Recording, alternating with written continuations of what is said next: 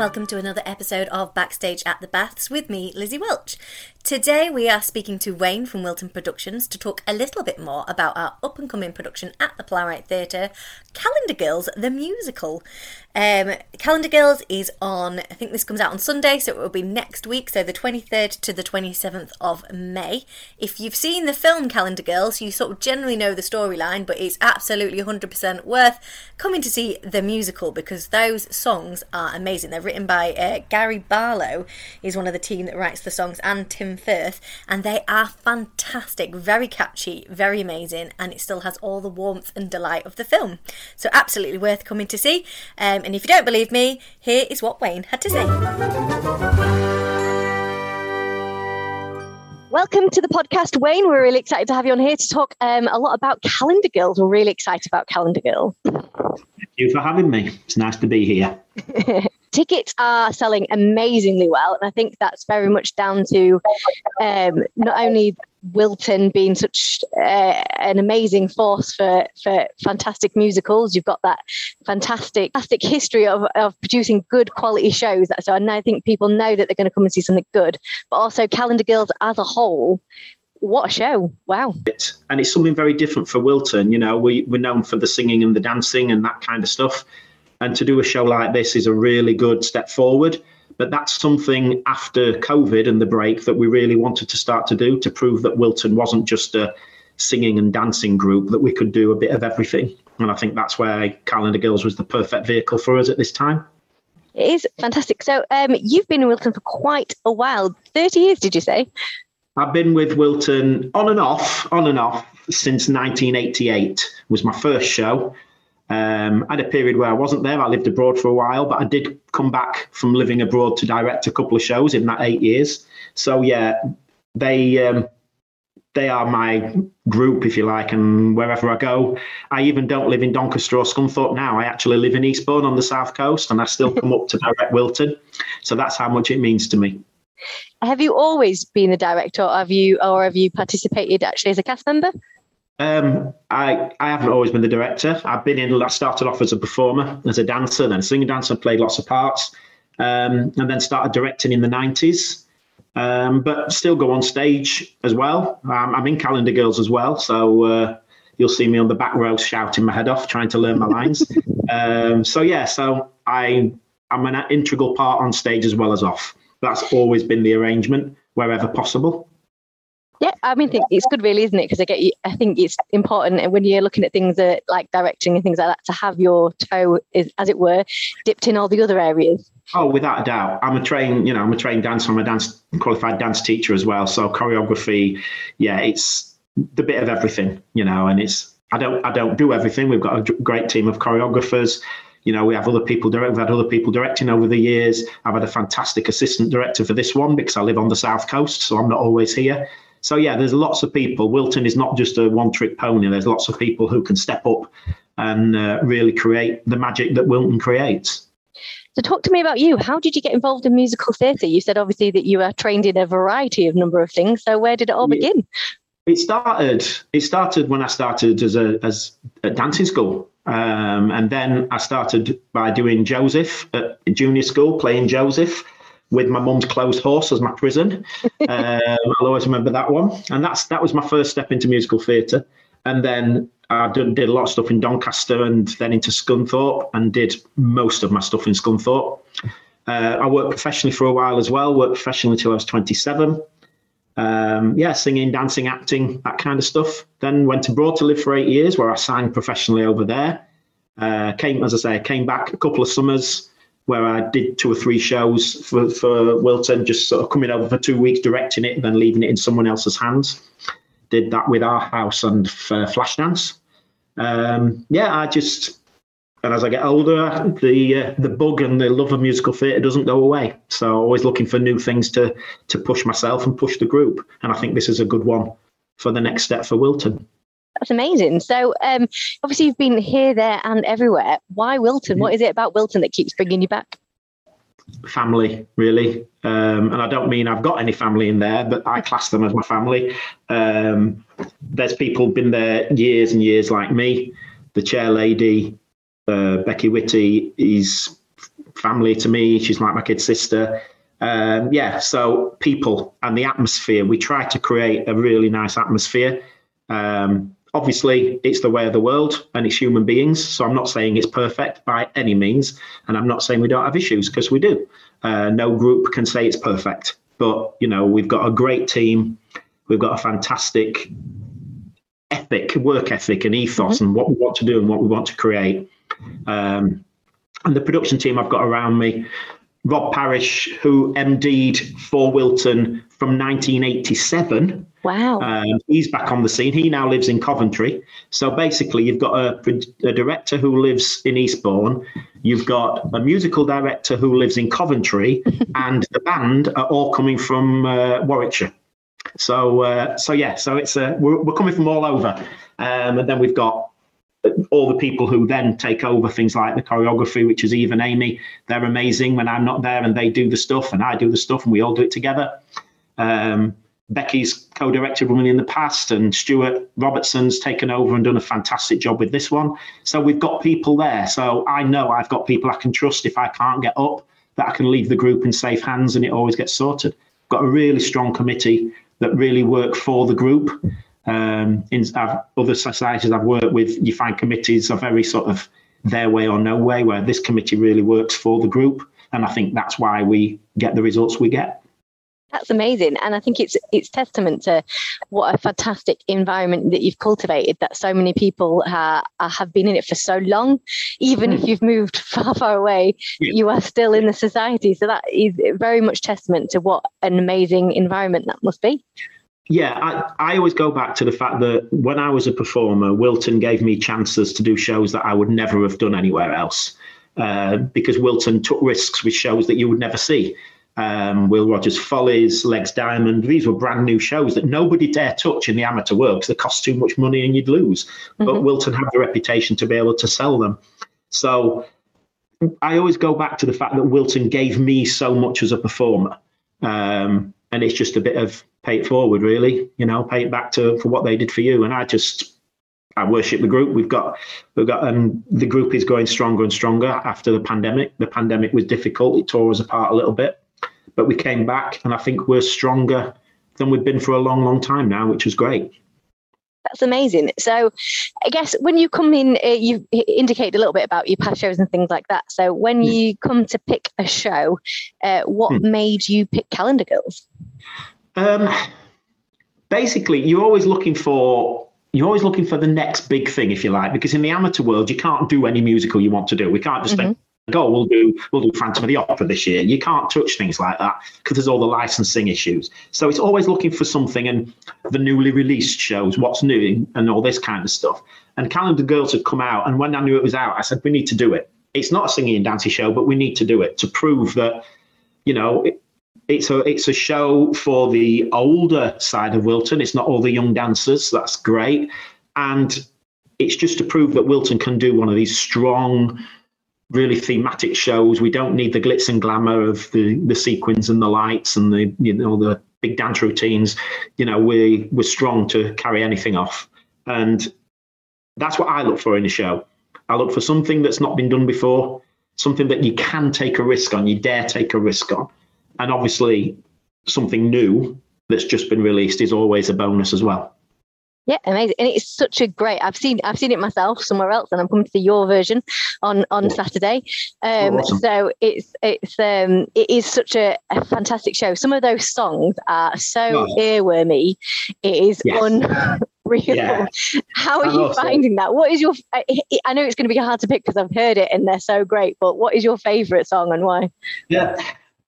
I'm a bit weird. I'll be honest, I'm a bit weird. I like songs that bring out emotions.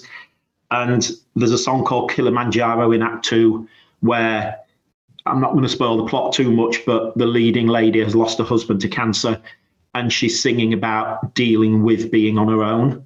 And it's just, I am still crying when I hear Lindsay sing it, who does it absolutely brilliantly. The emotion is just amazing.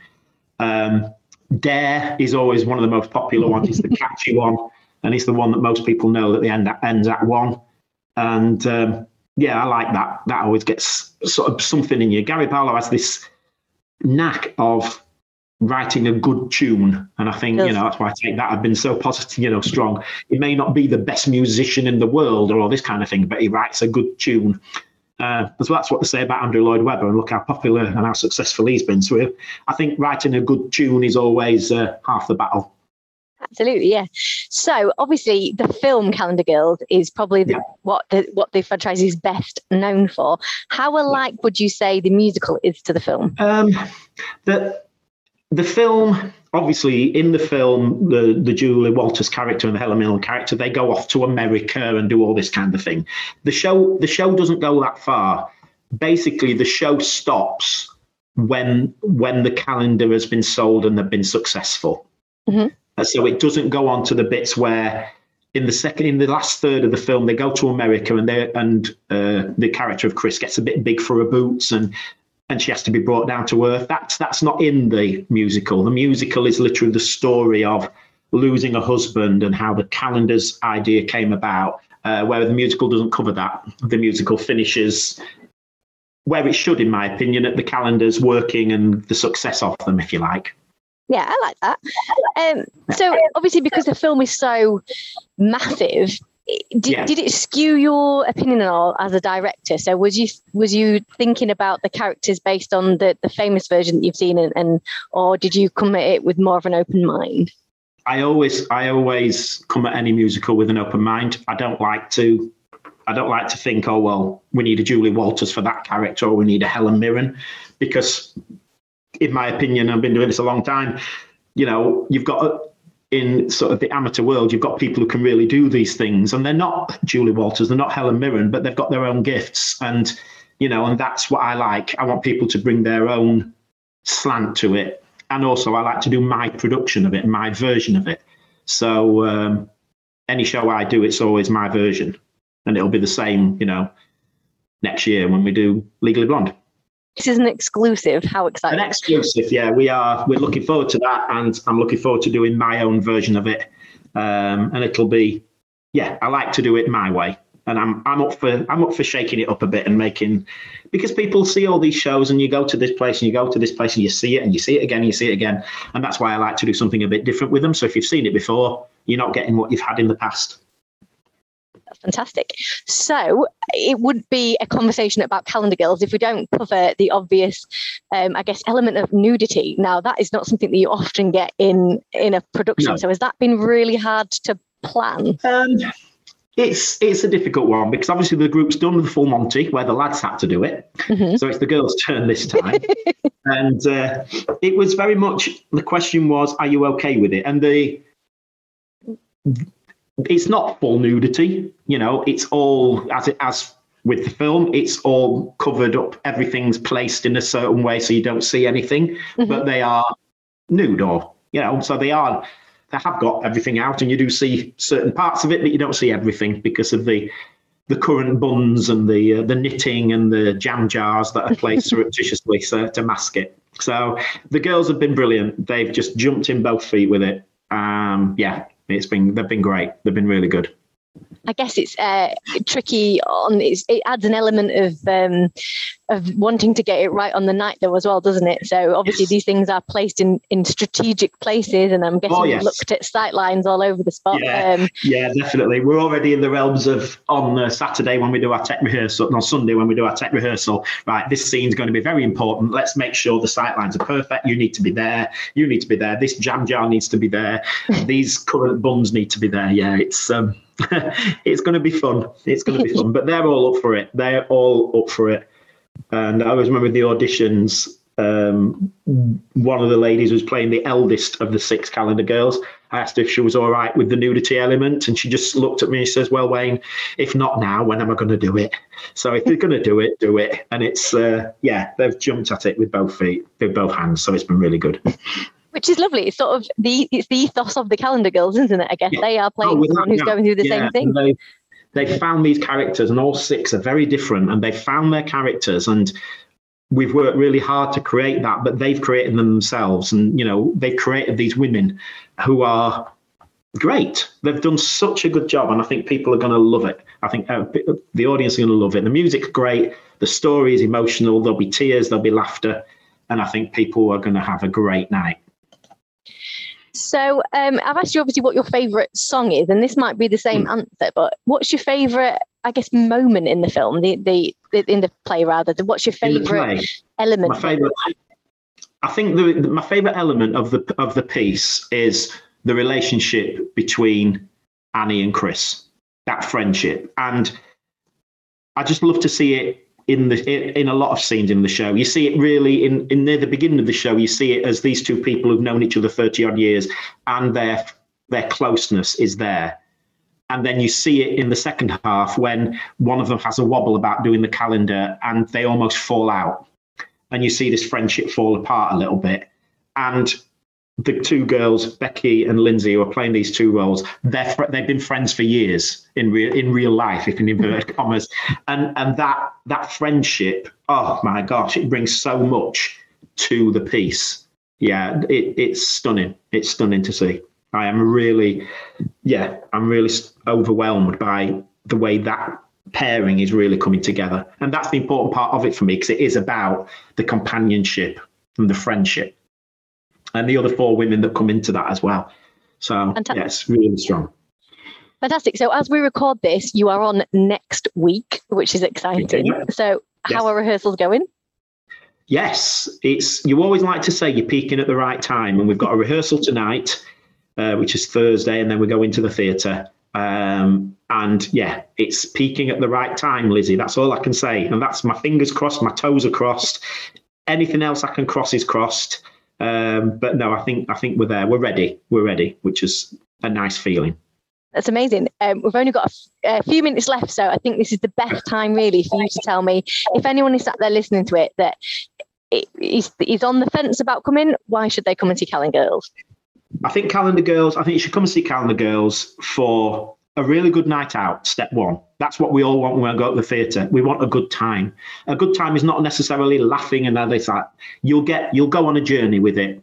If you've ever been touched by cancer, and most of us have in one way or another, including myself, the emotion will get you. You'll feel it. It's really powerful. But the great thing is you don't end up feeling miserable, because there is so much energy of laughter and friendship, and it just shows you how the strength of the human spirit and the strength of people pulling together for one thing. Add to that the music of Gary Barlow, add to that the fantastic comedy writing of Tim Firth, and you've got a great show with 6 fantastic Wilton women leading it.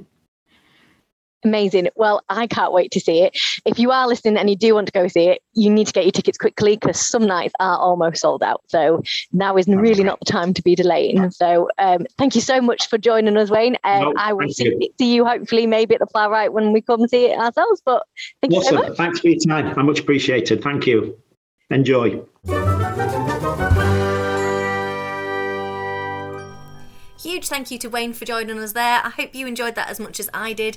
I found it really interesting to hear all about not only how he got into it, all his back history and Wilton and everything like that, but also just a little bit about how they approach tackling such a famous storyline. I can't wait to see it. If you haven't got your tickets yet, it is on Tuesday to Saturday. That's this Tuesday the 23rd. Tickets are £16 plus the booking fee, and you can get them from the Baths Hall box office at our usual opening times, or you can give us a call on 01724 296 296, or visit our website, which is scunthorpetheatres.co.uk, and you can check out online. Depending on which show you're coming to, there may be some tickets available on the door. So if you wanted to take that risk, you can try at the door at the Playwright Theatre to see if there are some available. However, our Thursday and Friday shows are looking pretty full right now. Those are the ones that are probably likely to sell out. So if you are looking to go on one of those nights, I would very much recommend booking ahead. Okay. Thank you so much for listening. Up at the Baths Hall this week, we have An Evening of Magic with Richard Jones. If you haven't heard about his show yet, pop by and listen to episode 6 of this when we had Richard Jones on to talk about his show. We've also got the Baths Laughs on the Friday, which is coincidentally my birthday. Happy birthday to me. And then we've got our second Bongos Bingo Day on Saturday. So it's a very busy week for us at the Baths Hall. We are absolutely rushed off our feet, but we can't wait to welcome you. So hopefully you're joining us for at least one of those shows. Thank you so much for listening. Please do like and subscribe. Share this if you could, and see if we can get so many people to come visit Wilton. Thanks very much. Goodbye.